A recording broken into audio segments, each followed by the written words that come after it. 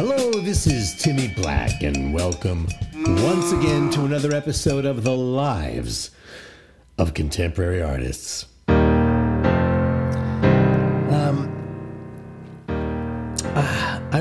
I was on the phone the other day with the president. Yeah, the president. Yeah, the president. All right, let me back this up a little bit. See, I was in the restroom. I was in the bathroom, and you know how sometimes your life gets so busy, you've got so much stuff going on that you feel like you have to do a lot of things at the same time, just to keep up. You got to multitask. Well, that was exactly how I was feeling. That was exactly how I was feeling at the time. So I'm in the restroom. I'm in the bathroom. And I don't know, I was ruminating on, I was kind of simmering. Maybe I was boiling over, I don't know, with rage, thinking about how messed up everything is right now. I mean, things are so messed up right now. I mean, on every level. I mean, look, I wasn't around for the Civil War or the Spanish Inquisition, but as far as our lifetime is concerned, I mean, this has got to be the worst. So I'm feeling that I have to do something. That Timmy Black has to do something, and I'm getting anxious, and I'm getting mad, and there I was in the restroom. I'm in the bathroom, and I just can't wait. So I get on my phone and I get in touch with the president. I get in touch with the president. I get in touch with the president on Twitter. Now, I'm not sure if any of my listeners have his contact information, but I do. So I reach out. And I have a lot on my mind. I have a lot to say, but I realize I have to choose my words really carefully because, you see, they have this thing on Twitter. They have this word limit, or I think it's a character limit. I don't know, but anyway, the important thing is you can't just blather on. You have to get to the point. You have to be brief. And then it hits me. Thinking to myself, maybe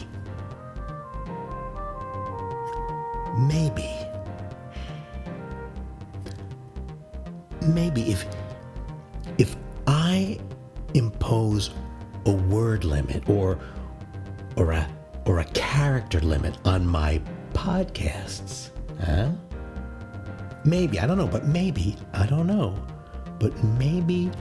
I could have my podcast be just as popular as Twitter. And then I'm thinking to myself, I mean, isn't this just the way of art history? Isn't this just the sum of all the developments in art history? I mean, aren't we all just trying to exceed our rivals, our predecessors? Aren't we all consumed with jealousy and driven by these rivalries? I mean, think of Leonardo and Michelangelo competing, working on separate commissions for the Sala del Gran Consiglio in the Palazzo della Signoria in 16th century Florence. Or in the 14th century, think about Cimabue, how Cimabue was eclipsed by Giotto, and how Dante, in a kind of mean way, immortalized that scorecard, pressing the point in, what was it, the 11th canto of Purgatory by describing Cimabue's fame as obscured. I mean, think about all these other famous yet extremely productive rivalries. I mean, think about, I don't know, think about Picasso and Matisse. The Beatles and the Stones, Macy's and Gimbel's Lincoln and Trump, Fitzgerald and Hemingway, MTV and Comedy Central. Oh, wait a minute. Aren't those both owned by Viacom? Okay, Viacom and, I don't know, Comcast. Anyway, I'm thinking about all this, and it occurs to me that perhaps the greatest, most exciting, most bitterly contested creative clash in history is unfolding right now in front of our eyes, and how privileged we might be to be witness to it. I mean, we all know about the rivalries of, say, I don't know, like Thomas Mann and Bertolt Brecht, or I don't know, Byron and Keats, Lil Kim and Foxy Brown, or I don't know, Schaffman and Malaspina. But the big one, I mean, the really big one that is unfolding before our eyes right now, may result in the kind of cultural legacy that could be on the par of, say, I don't know, like Sartre and Camus, or the Fantastic Four and Dr. Doom. I mean, seriously, you probably know what I'm talking about already. Of course, for those listeners that are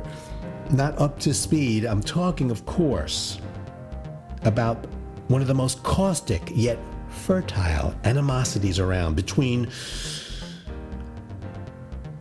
Mylanta Michalchel and Purga Lassativo, both, as you know, highly respected international figures who feature prominently on just about everybody's who's who list of important artists. Now, I know I don't have to rehash all the particulars. This has been in the news for years, and don't think that the global lockdown has softened their animus. No siree. Each one of these artists, each from their respective territories of confined quarantine, has released statements, issued ultimatums, threatened lawsuits, made unsubstantiated accusations, and of course posted some very unbecoming Instagram videos accusing one another of all the usual artistic and aesthetic infractions. I don't know, plagiarism, eclecticism, unattributed appropriation, theft, bearing false witness, defiling the Holy Sabbath, carelessly misreading Mike Kelly's early needlepoint installations, or deliberately misreading Gilles Deleuze's detached Marxist rendering of Philip Marlowe and Crazy Cat. I mean, I don't have to tell you, the internet has been awash in this kind of stuff, and has made this contentious brouhaha readily available. Anyway, getting back to the internet. Just so you know, the president hasn't gotten back to me yet. But I know he will, because he's a counterpuncher. He's a real wit, a real performance artist with a great mastery of new media. And he always gets back to me, because I'm told by some very reliable sources inside the White House, sources I prefer to leave unnamed, but trustworthy sources, intimates within the inner circle, who all assure me that the president himself, despite his busy schedule, always takes time to keep up on the lives of contemporary artists.